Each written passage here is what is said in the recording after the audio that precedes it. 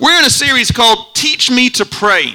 And this is part 5A in our series. In other words, there's going to be another part to this particular phrase we're learning. And we're studying the Lord's Prayer. And, you know, the reason we're studying the Lord's Prayer is because the disciples grew up in synagogue and they didn't pray correctly. And they didn't know that until they heard Jesus pray. And they're like, wow, teach us to pray. What? This is amazing. We've never heard somebody communicate to God like this. So Jesus taught them the Lord's Prayer. Just because you're saved doesn't mean you know how to communicate to God. Just because you're married doesn't mean you know how to communicate to your spouse. Okay, so there's a bigger amen with that one. You're like, yeah, amen, that one. If you get married and think, well, you know what? I'll just communicate to my spouse the way my parents communicated to each other. That'd be what? How many of y'all would that really mess up your life if you communicate to your spouse the way you heard your parents? Okay, so just because you're saved doesn't mean you know how to communicate to God. We have to learn how to pray. And we're learning it through the model of the Lord's Prayer, and it's in Luke 11, and it's also in Matthew 6, 9 through 13.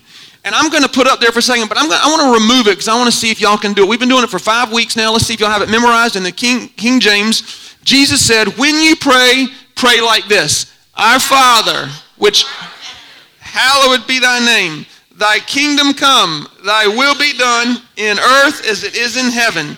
Give us this day our daily bread, and forgive us our debts as we forgive our debtors. Lead us not into temptation, but deliver us from evil. For thine is the kingdom, the power, the glory, forever.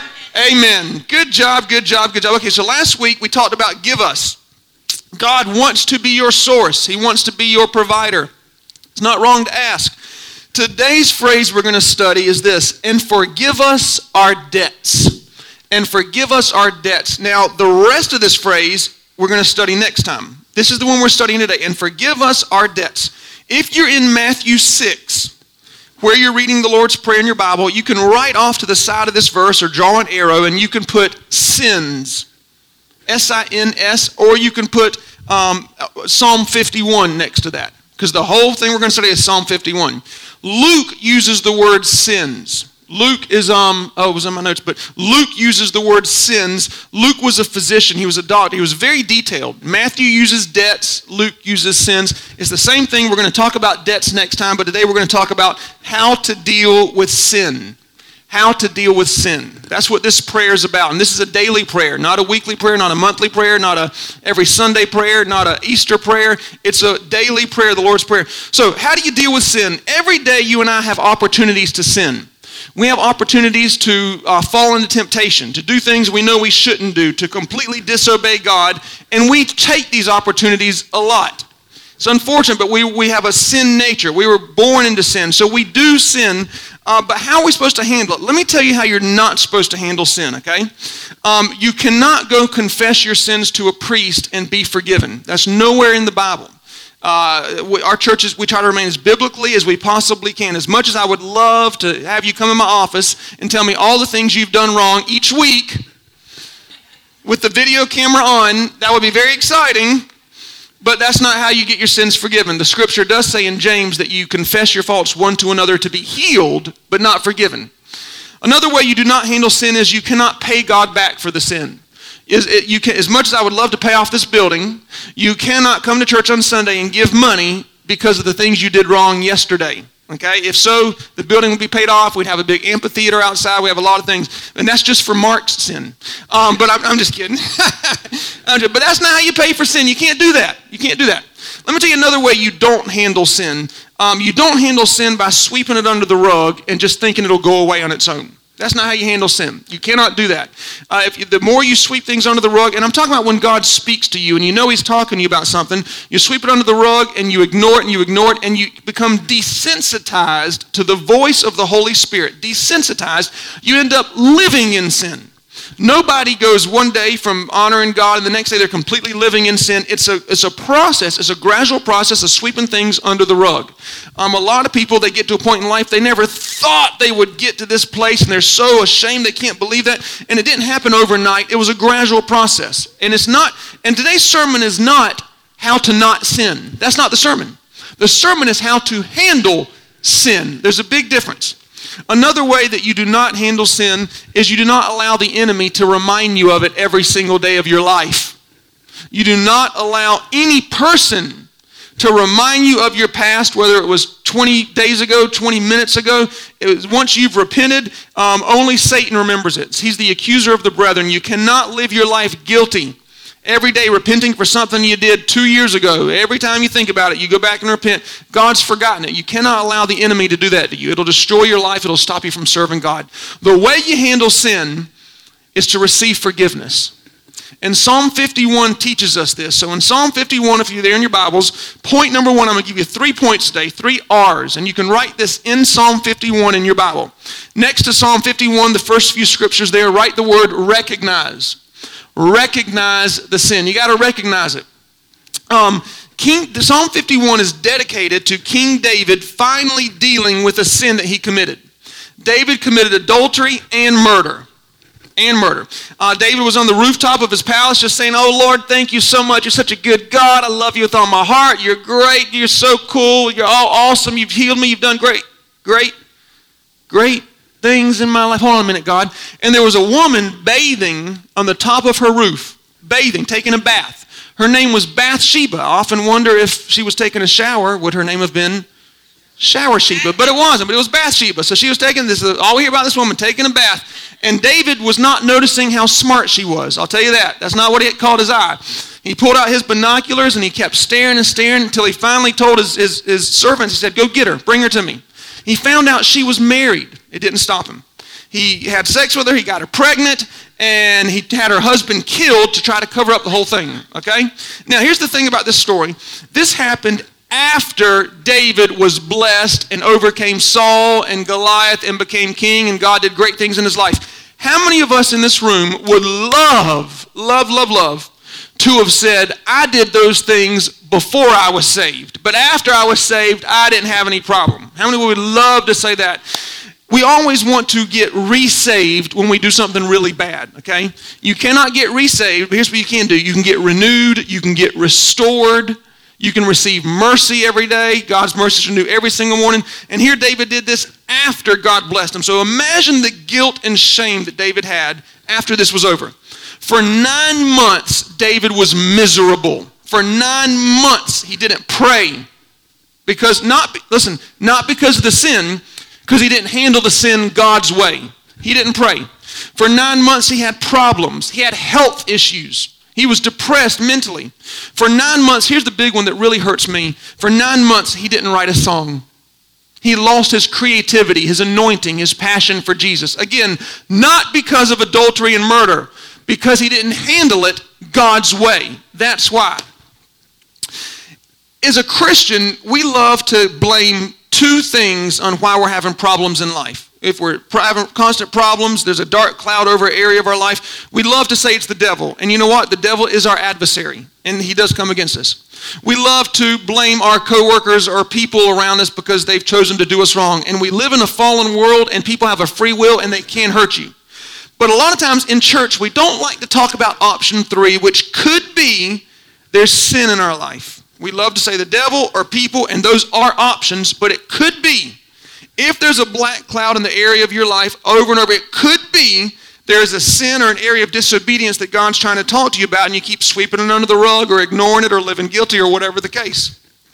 If you cannot pay your electric bill of $150, it could be that your boss did not like you, and you were a great employee and he fired you or she fired you. It could be the devil's just trying to steal all your finances, or it could be that you spend $200 a month on beer and alcohol and you can't pay your electric bill. It could be. I don't know. Nothing wrong with, I'm not saying beer and alcohol. I'm saying you're not using your money wisely. You're using ignorance, not wisdom. If you go from church to church to church to church to church to church to church, you can't ever find a church to be a part of and serve. It could be that God just hasn't shown you the right church, or it could be that you have a problem with authority. You're prideful. It could be a sin. You go from one relationship to the next relationship to the next relationship to the next relationship. It could be that you have some kind of emotional issues and you deal with like unforgiveness or bitterness from something that happened in another relationship and you're taking it out on the next person. Or it could be you just haven't found the right person. I don't know. But what I'm saying is we cannot ignore the fact that there could be sin in our life. Proverbs 26:2 says the curse does not come without a cause. In other words, there's a reason. There's a reason.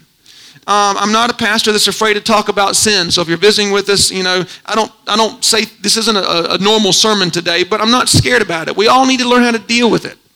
So David, 9 months, he was miserable. This could have been the last we hear of David. He could have faded off into the sunset after making these awful mistakes in life. But one day he got on his knees and he prayed. Psalm 51 is the prayer he prayed. In verses 1 through 3, he said, "Wash me from my iniquity. Blot out my transgressions." Notice how I capitalize the word my. "Cleanse me from my sin. For I," here's the point number 1, "recognize my faults." Here's what he was saying. It wasn't Bathsheba's fault. He goes, "Well, the reason I got addicted to pornography is because it just kept popping up on my computer." She was out there. She should have known to be bathing inside her house. Who bathes on the rooftop of a building? Who does that? He didn't say, "You know what, it's God, it's your fault because you had me at the wrong place at the wrong time." No, David said, "It's my fault. I recognize what I've done. It's me. God, forgive me for the sin that I committed." He took responsibility for his action. We love to blame society. We love to blame everybody else. We say, "Well, you know what? The reason I got drunk and hit that person is because the bartender just kept serving me drinks. If the bartender had stopped serving me drinks, this wouldn't have happened. The reason I screamed at my boss and got fired is because he or she treats me wrong. They're so rude to me, they talk down to me, and I just let them have what they deserve." You cannot continue to justify a sin or a disobedient act. It will destroy your life. So here's what we need to find out today. What is sin? Because honestly, a lot of people that come to church here, they don't know. They have a religious background and not a relationship with Jesus background, so they don't know what sin is. So I'm going to give you 4 words to describe sin. Very good words. Ready? Number 1, selfishness. The essence of sin is selfishness. Number 2, disobedience. Disobedience. Now, let me say this. Having a relationship is not like having a religion.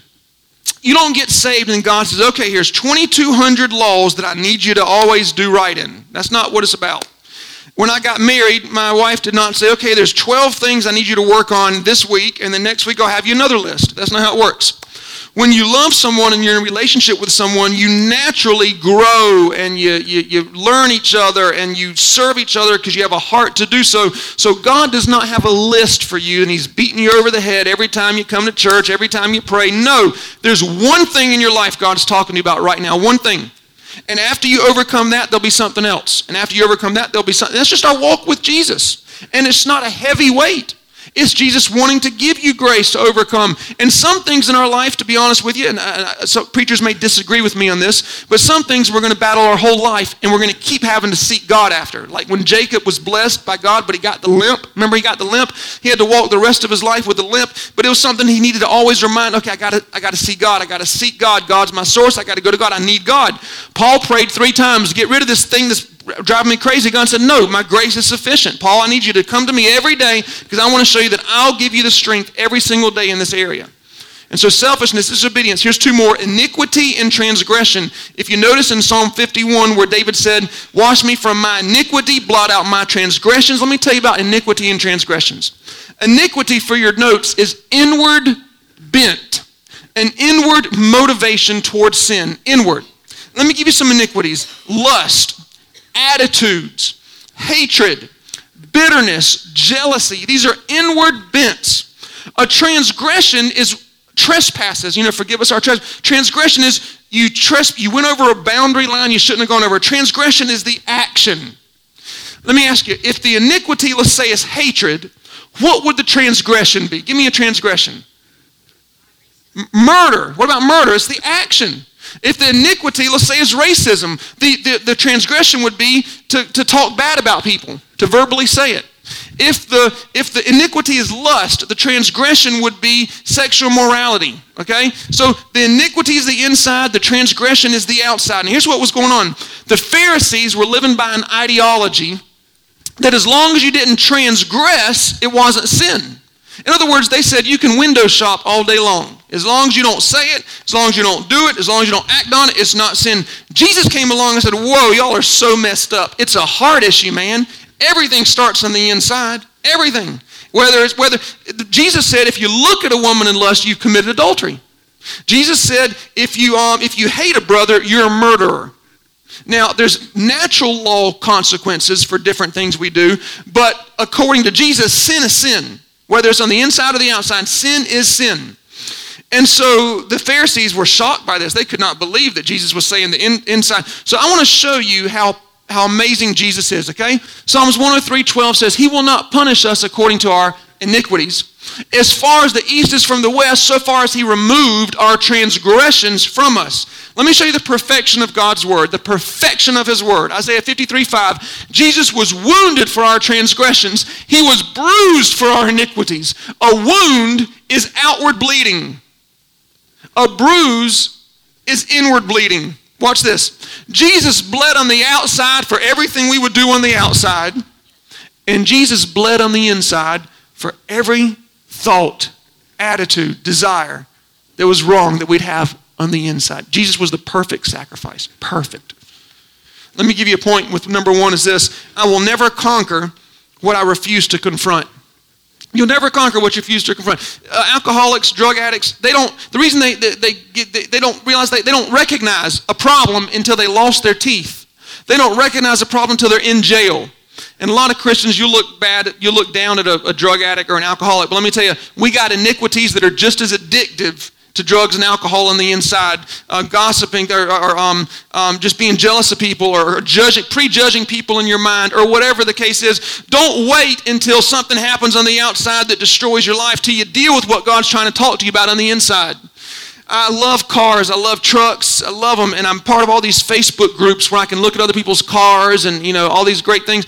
Well, I'm part of a group, and I just get part of one without really studying what it is. I just start looking through it, and I saw this group I'm part of, and they had Ferraris and Lamborghinis for $10,000, $12,000, $8,000. I was like, whoa, this is great. Until I realized what it was, and I looked closely and read the details. It's a replica group.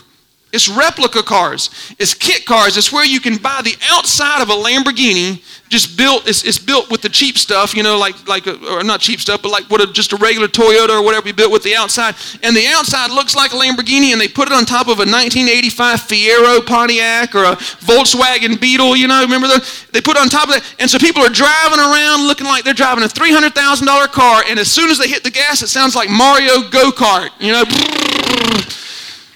A golf cart could pass them by. There's a lot of Christians that are driving replica cars. On the outside, man, you would think they're the holiest people in the world. They talk the talk, man. Their Facebook page looks like that Moses and Joseph live in their house from the Bible. They are perfect. They do everything just right, and they act like they're so much better than everybody else. But as soon as you open up the engine, that's what it sounds like when they hit the gas. Anyway, here's what I'm trying to tell you. God doesn't want you to be a replica. He wants to make you the real thing. And if you will recognize the sin in your life and bring it to God, He will turn you into the Lamborghini He created you to be. You'll be the real Ferrari. They'll open up the engine and think, woo, this thing's been washed. You're right. It's been washed in the blood of Jesus. That's how it's so clean and beautiful. Point number 2 is this. You got to repent for the sin. Repent, repent, repent. Stop justifying disobedience. If you're easily offended, go to Jesus and say, I'm easily offended. I need help.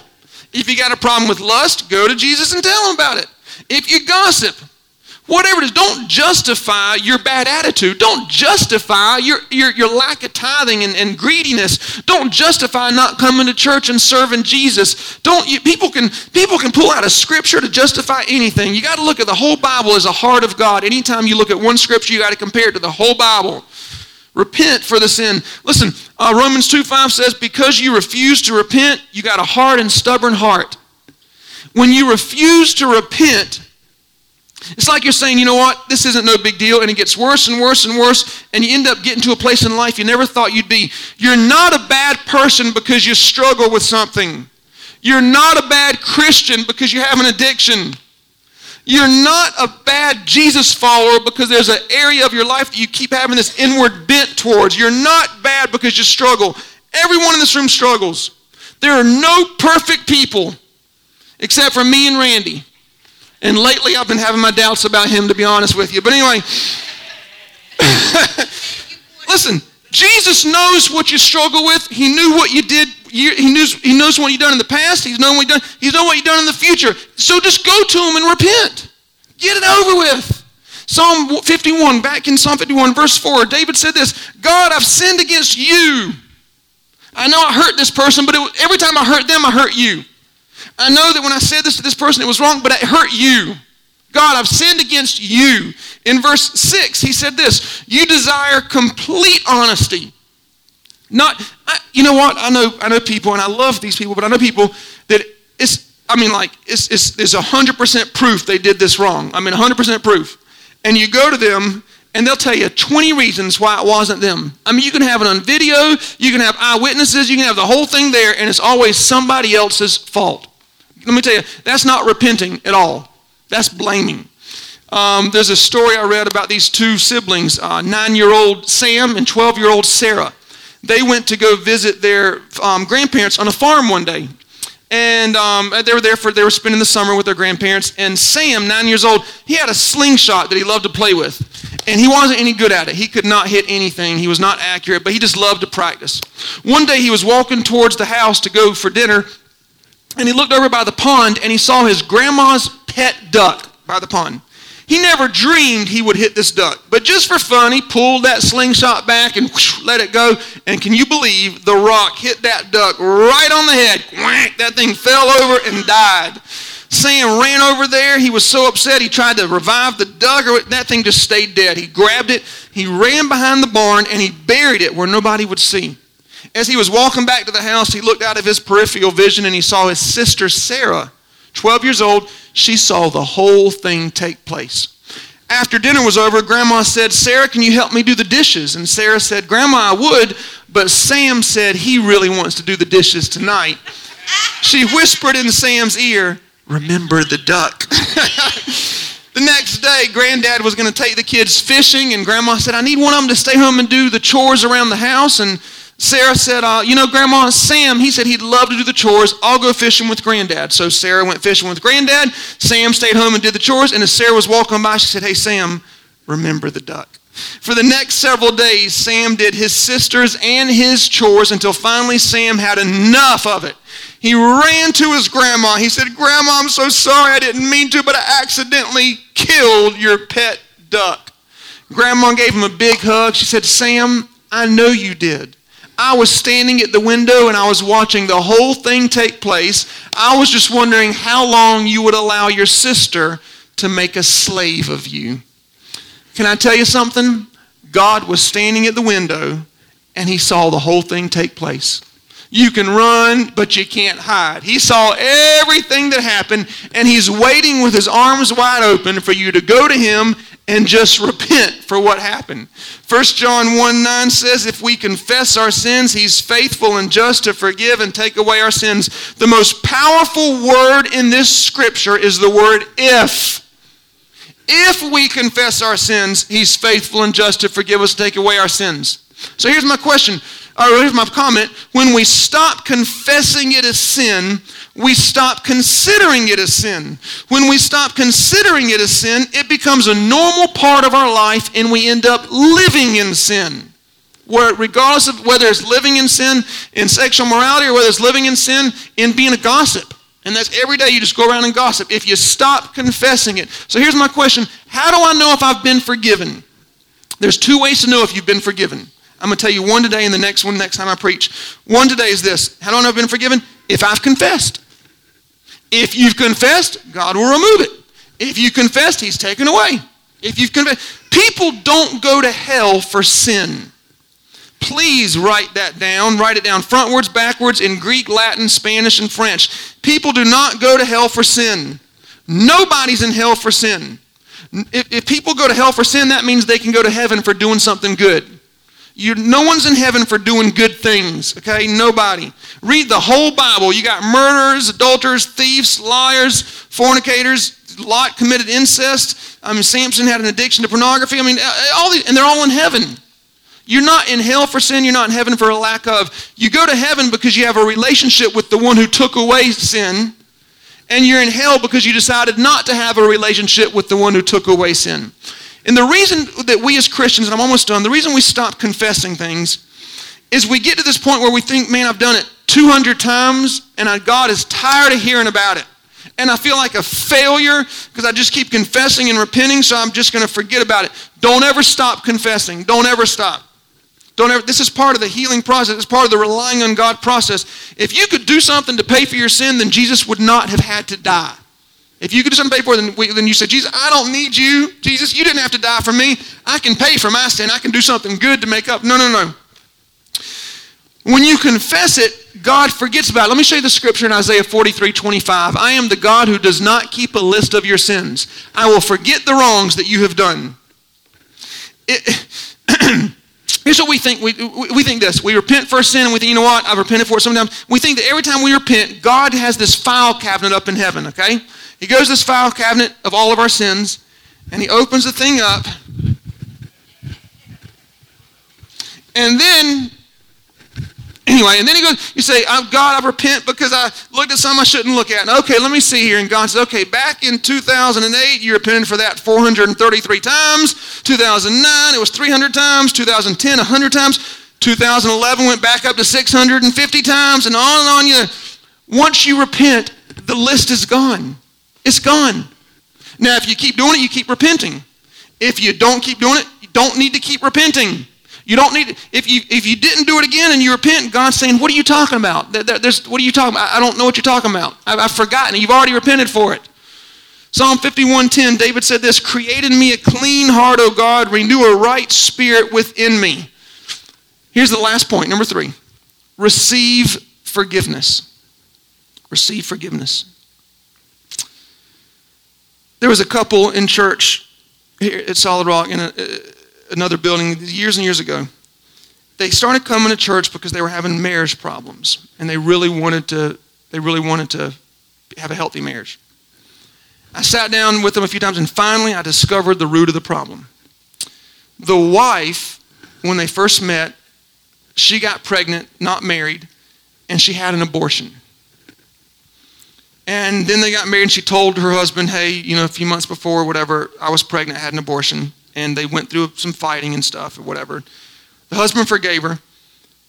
This woman would repent of this every single week for years.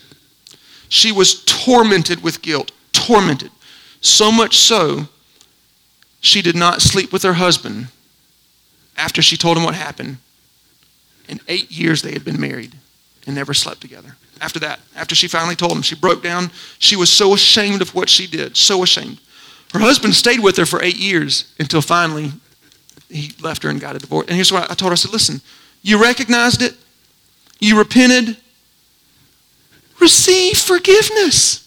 John Paul, you don't understand. It was so bad. I knew I shouldn't have done it. And we wanted a child, but we wanted to wait till after we were married. And I didn't know what was going to happen. Were we going to get married? Were we going to stay together? I was so confused. I shouldn't have done it. I said, okay, it's good. It's fine. Okay, you did something God didn't want you to do. That's between you and God. You recognize that. You repented. Receive forgiveness, please. She said, I can't. It's so bad. Every day she'd repent. Every day. And I told her, I said, listen, God doesn't know what you're talking about. He's chosen to forget. He doesn't know what you're saying. He doesn't know what you're saying. You've asked for repentance. You haven't done it again. He doesn't know what you're saying. Stop. She did number 1, she did number 2, but the she just would not receive, and it destroyed her life. To this day, she is a wretch of a woman. She is the most miserable. She tries to smile, and she can't even smile because of something that happened 15 years ago. Hebrews 4:16 says, when you pray, come confidently and boldly to God's throne. Here's why. To receive mercy for every failure. Let me close in Psalm 51. Every one of us in here, we've done things we're ashamed of. We all have, okay? Try being king of Israel, defeating Goliath, overcoming Saul, having all kind of great victories after victory after victory, being the most popular man in the nation, the most impactful warrior in the nation, the greatest leader the nation has ever seen. You're so great, people are singing songs about your victories. The blessings God has given you, you started off in poverty, living on the streets or in the wilderness, taking care of animals, and now you are a king or president, whatever you want to say. And after all that God's done for you, and you're writing songs about God, And people are using it in churches all over the world. And everything's, I mean, you can't even imagine how much God has blessed you. And after all that, you have a man murdered because you got his wife pregnant. Imagine the shame. Would any of us have the boldness to go to God and say, okay, I want you to bless me. I want you to give me mercy. I want you to do great things in my future. God, I want to have some joy in my life. After David recognized, after he repented, in verse 12 of Psalm 51, he said, now I want you to restore to me the joy that I got when I was first saved. Bring me joy back in my life. Immediately, God did not say, what are you talking? Do you know what you did? Do you know what you did? Can you see all that I did for you and you spit in my face? Immediately, God gave David back his joy. He started writing songs. God blessed him in abundance. And in verse 17 of Psalm 51, David said this, God, you don't want sacrifices or else I'd give it. You don't want me to pay for my, the wrong things I've done with good things. Here's what you want. The sacrifice of you is a humble heart. A humble heart is one that recognizes the sin, that repents for the sin, and that receives. Imagine how hard it is to receive from someone who you've hurt over and over and over again, but yet they're being good to you. And God says, that's what my throne is all about.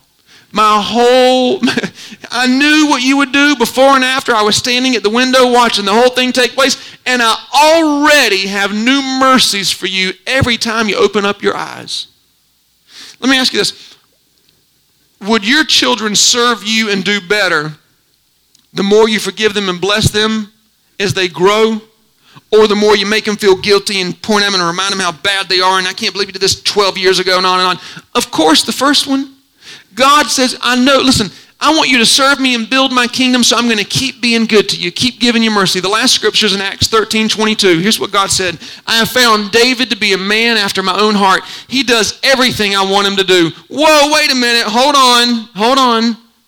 He committed adultery and murder and all kind of, he does everything you want him to do. How can that be? Here's why. Because here's what God wants you to do. He wants you to receive mercy. That's what he wants you to do. He doesn't want you to be perfect. He doesn't want you to do everything just right. He wants you to be humble and receive mercy. And because David did that, now God can say, he does everything I want him to do. He knows how much I love him. He knows how good of a God I am.